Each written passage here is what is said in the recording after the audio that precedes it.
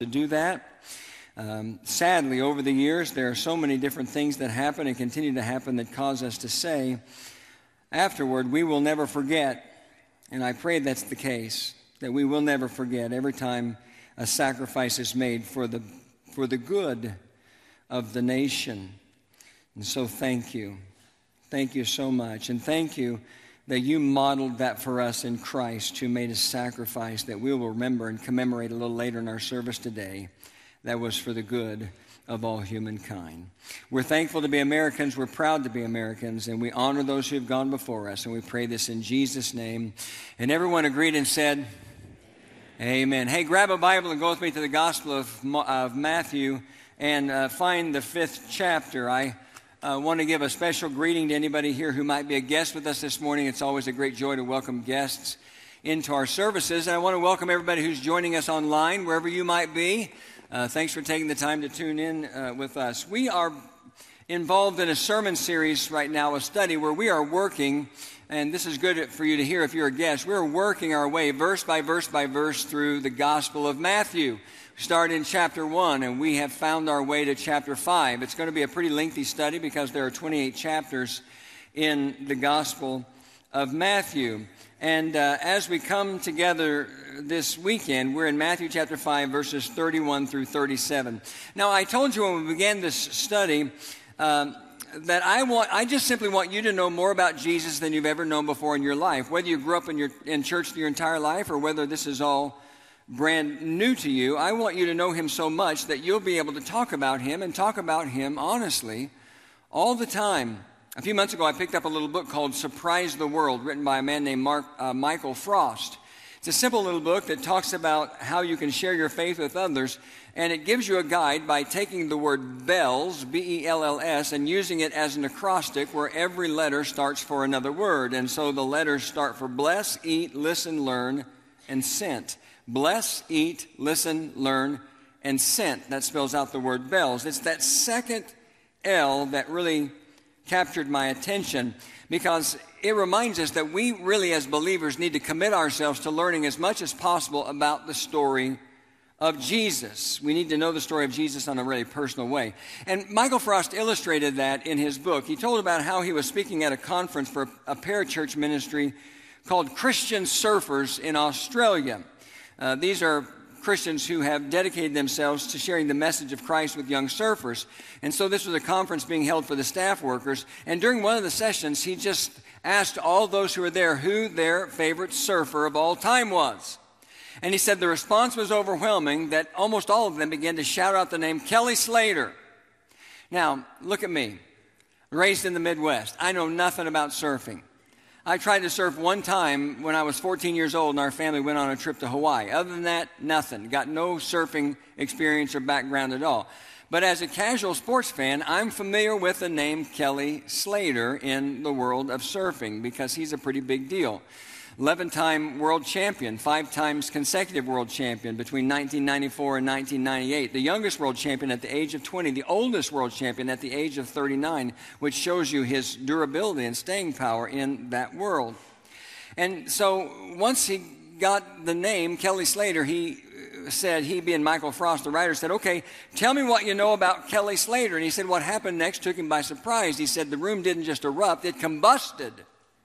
And he said, when I asked a bunch of surfers to tell me about undoubtedly the most famous and successful surfer in all history, they went crazy. And they just started shouting out things over the top of each other's voices. Said it was almost even hard to understand what they were saying. They were yelling things out like where he grew up and what kind of surfboard he used and what movies he'd been in and what television appearances he made appearances in and what movie stars and what actresses he had dated and on and on and on. He said it was pretty overwhelming.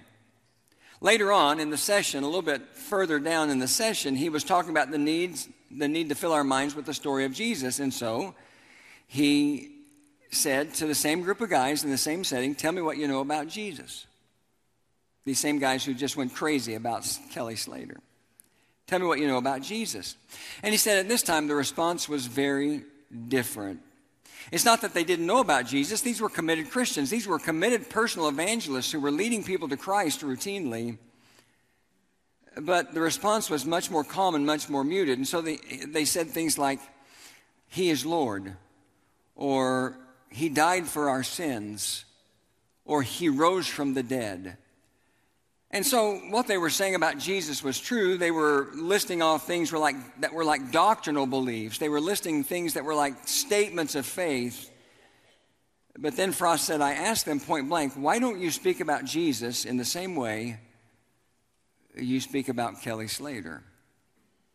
And then he writes, and this is our challenge today. We need to talk about Jesus the way surfers speak about Kelly Slater, and basically that means we need to talk about Jesus with absolute wonder. And that's why we're taking the time to study verse by verse by verse through the Gospel of Matthew, because more than anything else, I want you to experience Jesus and know Jesus so much that you talk about Him like He's your King. You talk about Him like He's your hero. You talk about Him like He is your friend, because He's all those things to believers like you and me. Now, so far what we've done is we've looked at the early part of His life in Matthew chapters 1 through 4. We talked about His birth, and we talked about all the things that He was involved in preparation to begin His vocational ministry. And now we find ourselves in one of the most famous moments in Jesus' life. In Matthew chapters 5, 6, and 7, we're talking about Jesus and His delivery of what we call the Sermon on the Mount. We're in the first part of it in Matthew chapter 5. And what we're seeing over and over again in the Sermon on the Mount is Jesus challenging a religious system or environment that was focused solely on actions with absolutely no involvement of the heart. He was challenging a religious system that was all about the following of rules, but no involvement of the heart. And what He's doing is He's showing us over and over again how shallow that is through a series of contrasts. He's contrasting religion that's all about action with no involvement of the heart with righteousness, which is all about the heart. And whatever actions you do, whatever rules you follow, flow from having a right heart. And these contrasts, you've probably already noticed, all begin with words like this. They begin with words like, you have heard that it was said, or it has been said. And then Jesus follows that statement up by saying, but I tell you. You have heard that it was said, but I tell you. You have heard that it was said describes the religion, the action with no involvement of the heart. But then Jesus goes on and says, but I tell you, and He talks about righteousness. A good example would have been last week when we came together. The first thing we read in verse 27 was, you have heard that it was said, do not commit adultery. But then in verse 28, Jesus goes on and says, but I tell you, that anyone who looks at a woman lustfully has already committed adultery with her in his heart. See the difference, the contrast? You have heard that it was said, this is the religion, this is the rules to follow. But I tell you, basically, there's more to it than that. Because it's not just the avoidance of adultery that makes you sexually pure and sexually strong. It's also having a pure heart before God.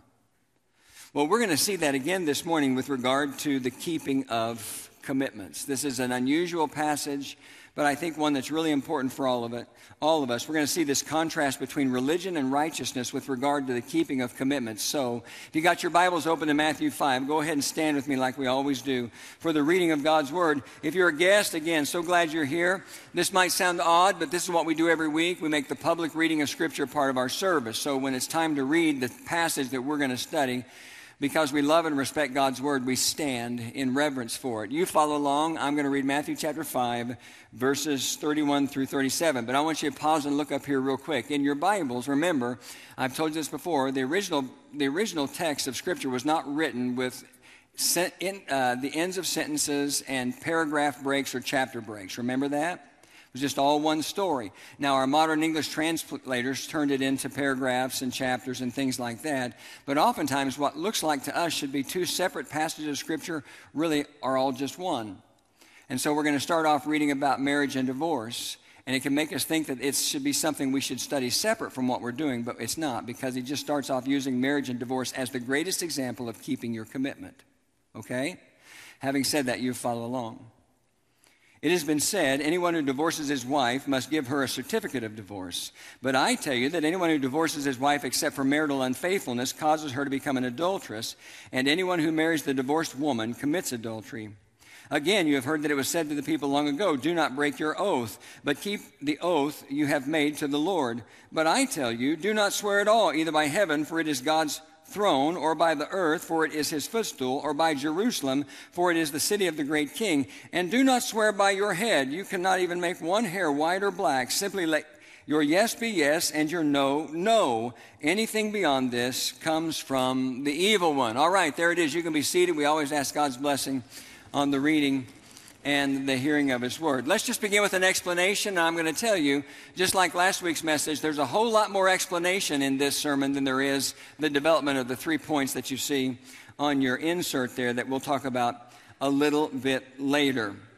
It had become customary in Jesus' day for people to manipulate the interpretation of the law, the interpretation of the scripture, to get out of the keeping of commandments. Now, we've talked about the law a lot since we've been in the Sermon on the Mount. Remember, the law was the portion of Scripture that God gave to his children after Egyptian bondage that he wanted them to follow. This was an Old Testament thing that he wanted them to follow for 3 reasons. Number one, so that they could be different and distinct. He gave them the law for how they lived and how they behaved so that they could be different and distinct from the rest of the world. How many of you know God always wants his people to be different from the rest of the world? That includes you and me today.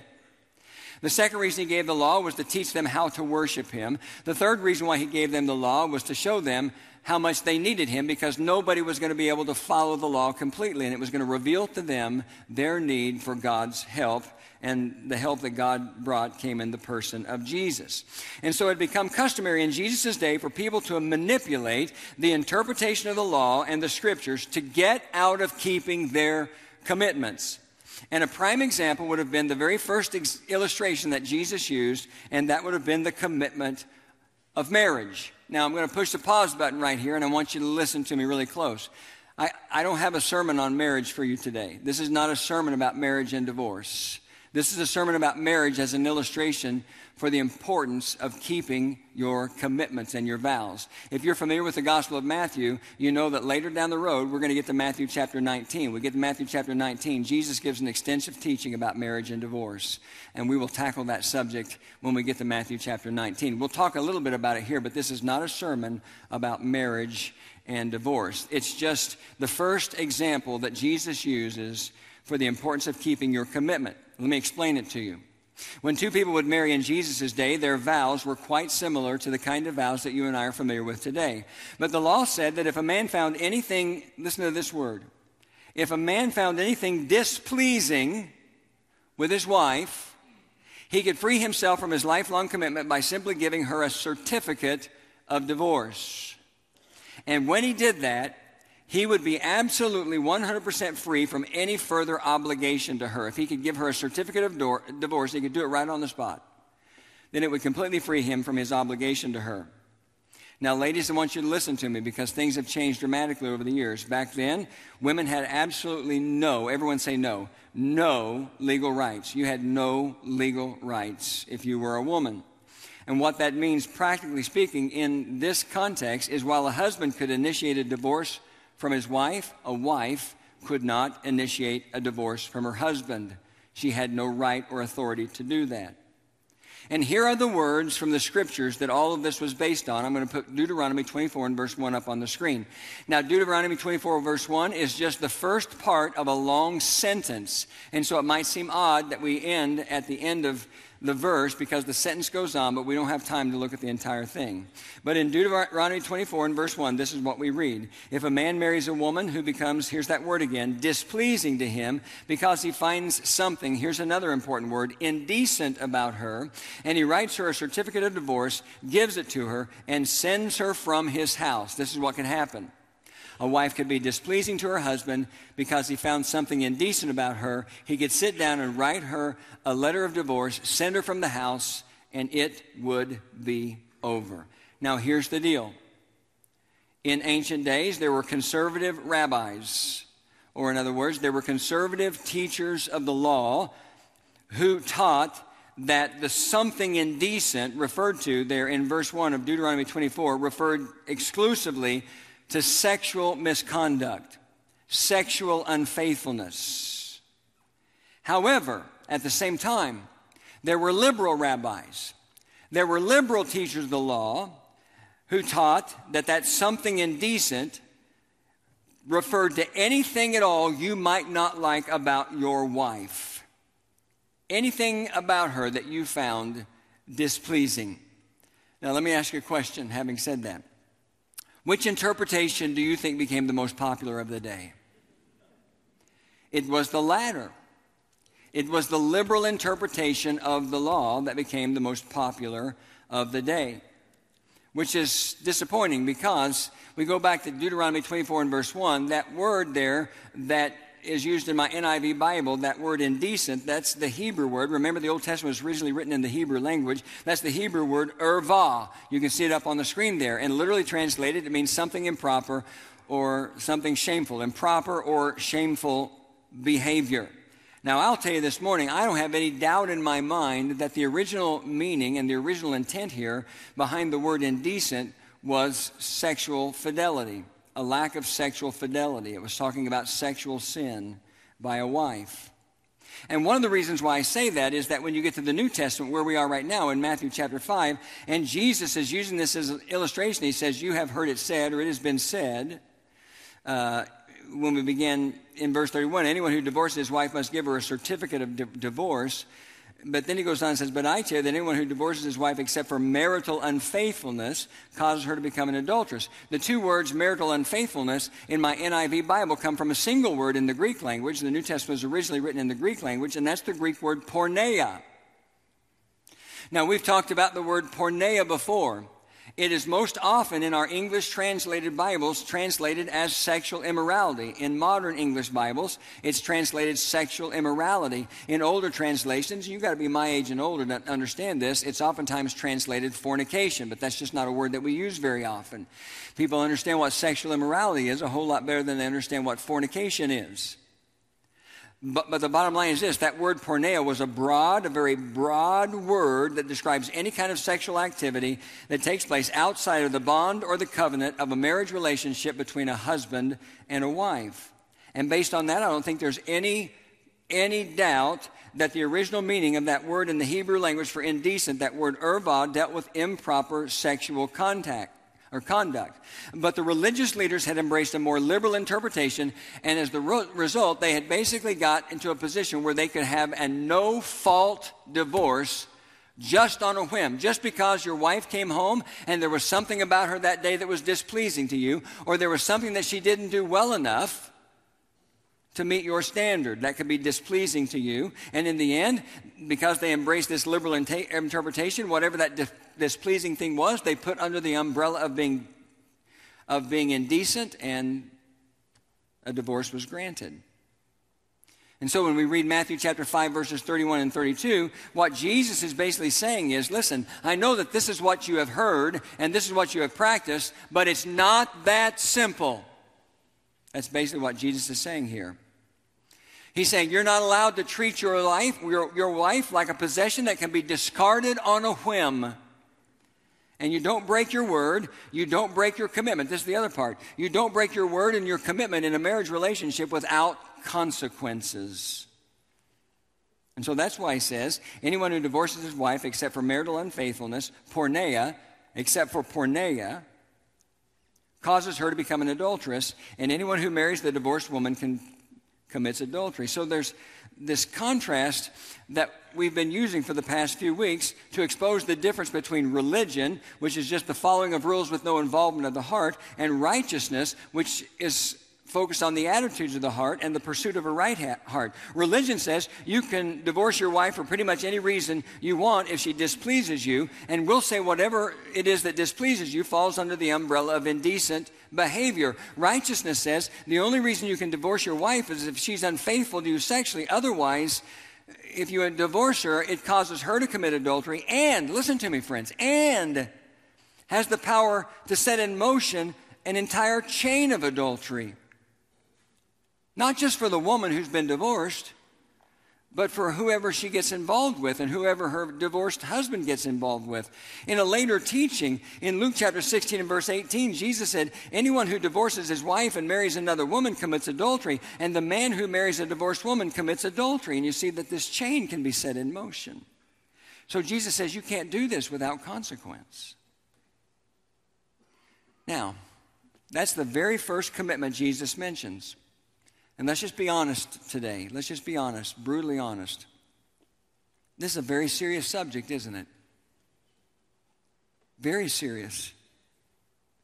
And I said earlier in the message that I doubt there's anybody here today who hasn't been affected firsthand in some way with regard to divorce in a negative way. My mother was married and divorced twice in my growing up. But this isn't a sermon today about marriage and divorce. I'll come back and talk about that a little bit more in a minute, but I want you to remember that. Because after Jesus uses divorce as an example to keep your commitments and your vows and your promises, he moves on and he talks about a whole nother level. And he talks about that beginning in verse 33. I know we read it out loud, but look back at it again as a reminder.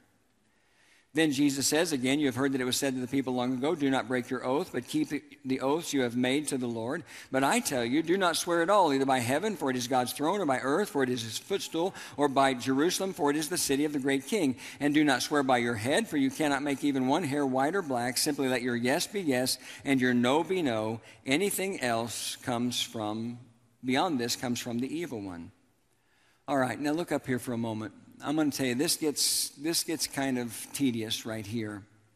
And the reason why I say that is that I'm just going to try to make this really simple. Because, and I'm not embellishing this when I say this, we could literally, friends, spend hours and hours talking about this, because this whole thing about the swearing of oaths and the right and the wrong way to do it, this involves multiple verses from the Old Testament related to the Old Testament law, multiple interpretations of those verses, and multiple rabbinic traditions that had been added on to the law. They didn't come from God, they came from man. So I'm just going to tell you this. I'm simplify it all down. You just have to trust me and tell you this. The swearing of oaths was a huge part of life in the ancient world. And the scriptures gave very specific guidelines related to the right and the wrong of the swearing of those oaths. I'm going to give you 3 examples of scriptures, and it doesn't even scratch the surface. The first one is found in Leviticus 19. Let's look at that verse. Okay, so this came in the part of the law where God's people were being told how they were supposed to live in the world so that they could be distinct. And God said, do not swear falsely by my name, and so profane the name of your God. I am the Lord. How many times have you heard somebody say, I swear to God? So what's God basically say about that? Don't do it, right? I mean, it's just become casual in our modern day culture. But there was nothing casual about it in ancient days with regard to God. Okay, let's look at another. I think it comes from Numbers chapter 30, verse 2. When a man makes a vow to the Lord, okay, this is now a promise to God. When a man makes a vow to the Lord or takes an oath to obligate himself by a pledge, he must, everyone say must not break his word, but must do everything he said. You make a promise to God, you better keep it. The last one comes from the book of Deuteronomy 23:21. If you make a vow to the Lord your God, do not be slow to pay it, for the Lord your God will certainly demand it of you, and you will be guilty of sin. You make a vow that you don't follow through on, and God's involved in it, then that is sin. The Bible calls that sin. Now, again, I'm telling you, those verses just scratch the surface, especially if you begin to involve all the rabbinic tradition that had been added in related to the swearing of vows over the years. And so, these are just a few examples. Basically, listen, think of it like this, and you can write this down in your notes. You can write this down in the margin of your Bible next to verses 33 through 37. Jesus is talking about what was a common practice called evasive swearing. Evasive swearing. Because since the scriptures were so clear about the danger of not keeping your vows and your oaths and your promises, over the centuries, a whole system of distinctions and traditions had been developed by the Jews, primarily the religious leaders, where a vow or an oath or a promise was binding only to the degree that it was related to God's name. Let me say it like this. You could be really careful about the way you swore a vow or an oath or made a promise, and if you didn't say the wrong words, then it could leave you room to wiggle out of it in the end. And strictly speaking, according to the law, you'd be okay. Remember, Jesus is contrasting the law, which is just the following of rules with no involvement with the heart, with righteousness, which is all about the heart.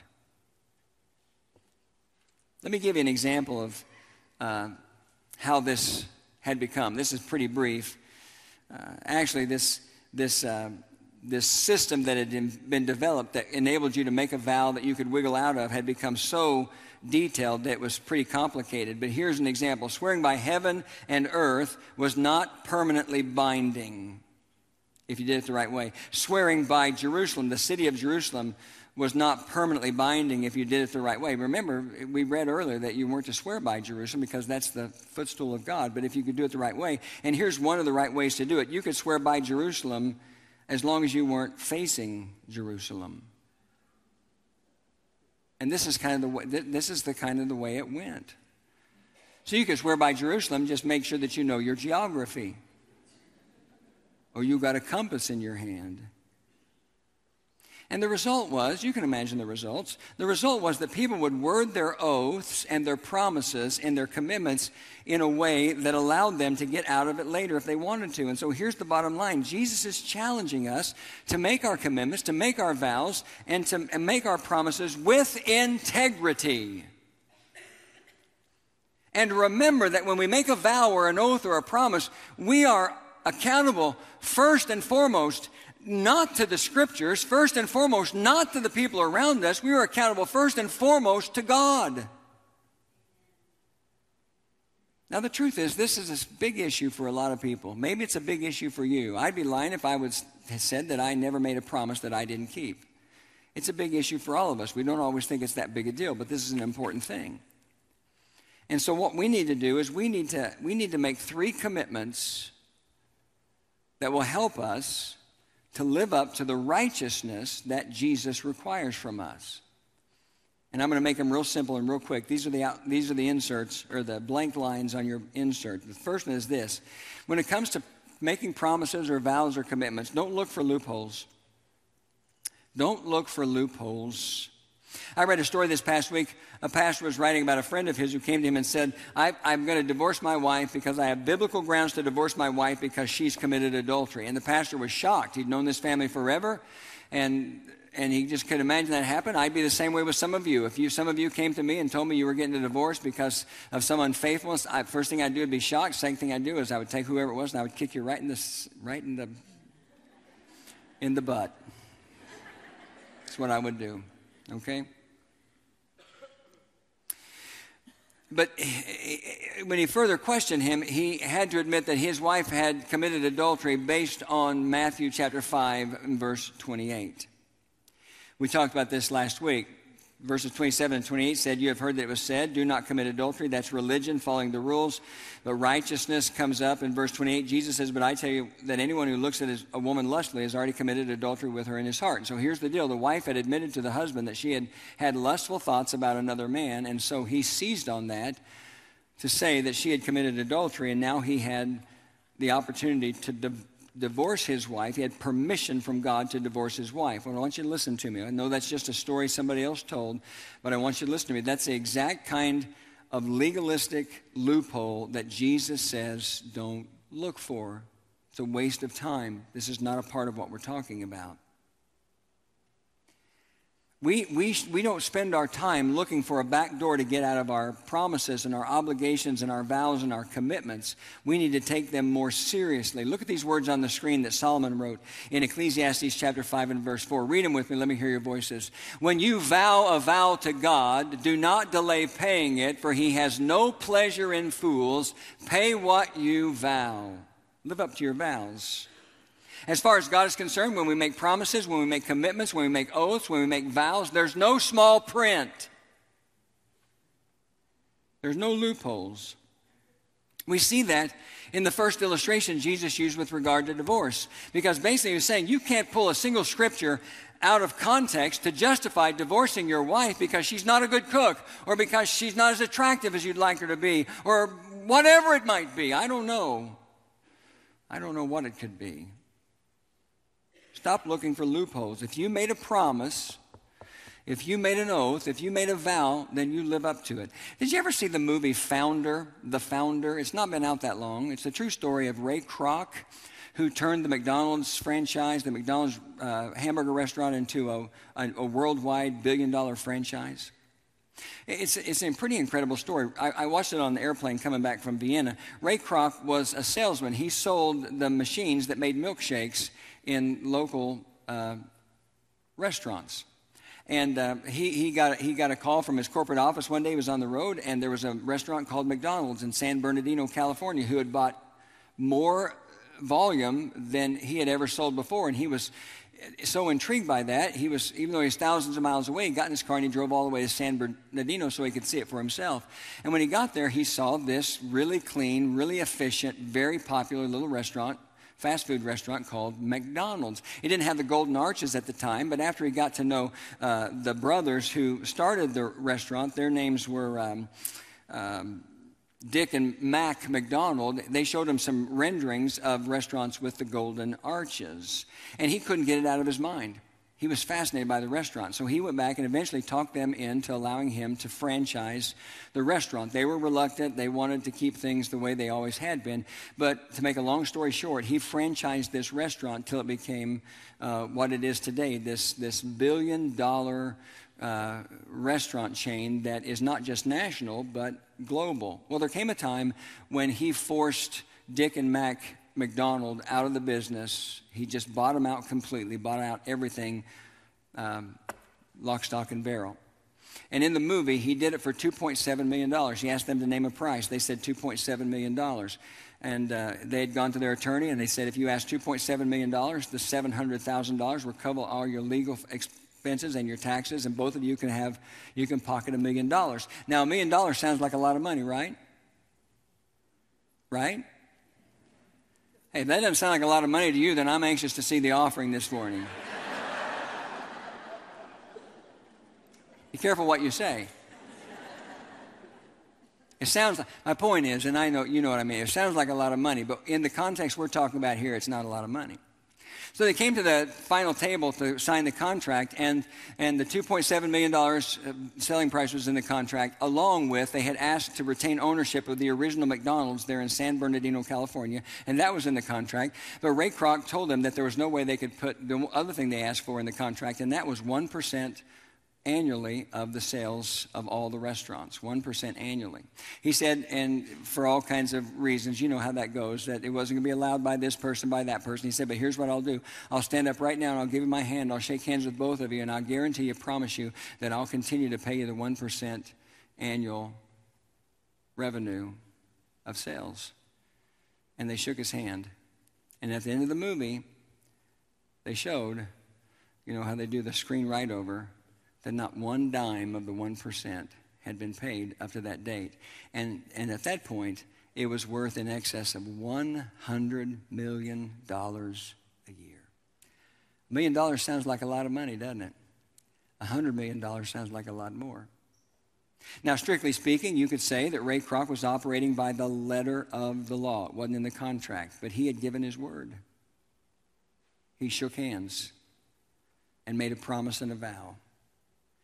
And Jesus is telling us, stop looking for loopholes. Do what you say you're going to do. Let your yes be yes and your no be no. And that's a good way to do business. That's a good way to do life. Write down the second thing real quickly. We'll run out of time. When you make a promise to someone, you have to fulfill that promise. You can't change your mind. So this is it. Number 2, live with it till you live up to it. Live with it till you live up to it. You know how it's not uncommon to see a professional athlete who has a particularly great year all of a sudden say, you know what, I'm not playing again until I renegotiate my contract? I mean, that's just what happens. That's a common thing. But it's not a right thing. It's not a right thing. If you signed a contract, you gave a promise, you gave a guarantee that you're going to play X amount of years for X amount of dollars, whether you play good or whether you play bad, you just need to live with it till you live up to it. With regard to the contract, you know. I've never seen somebody go back and say, you know what, I had a really poor year this year. Why don't we just take about $500,000 off my contract? I don't feel like I earned it. But really, it should work both ways, don't you think, if that's going to be your mindset? When it comes to commitments, you need to live up to it. You need to live with it until you live up to it, whatever it might be. There's a great psalm. It's Psalm 15. Psalm 15 begins with the words, Lord, who may dwell in your sanctuary and who may live on your holy hill. And then it describes the people who do this. And in verse 4 it says, who despises a vile man, but who honors those who fear the Lord. And then it says this, who keeps his oath even when it hurts. Even when it hurts. You ever made a promise that you've regretted? I think we probably all have. But we need to figure out a way to fulfill the obligation so that we're not bound to it any longer. Now, divorce is another great example of this. This is another great example. I want you to listen to what I'm about to say really closely. I don't have a simple view of divorce. I do not. I don't want anybody to walk away accusing me of that. You know, we've just read one passage of Scripture, one very brief passage of Scripture about this. I do and I don't.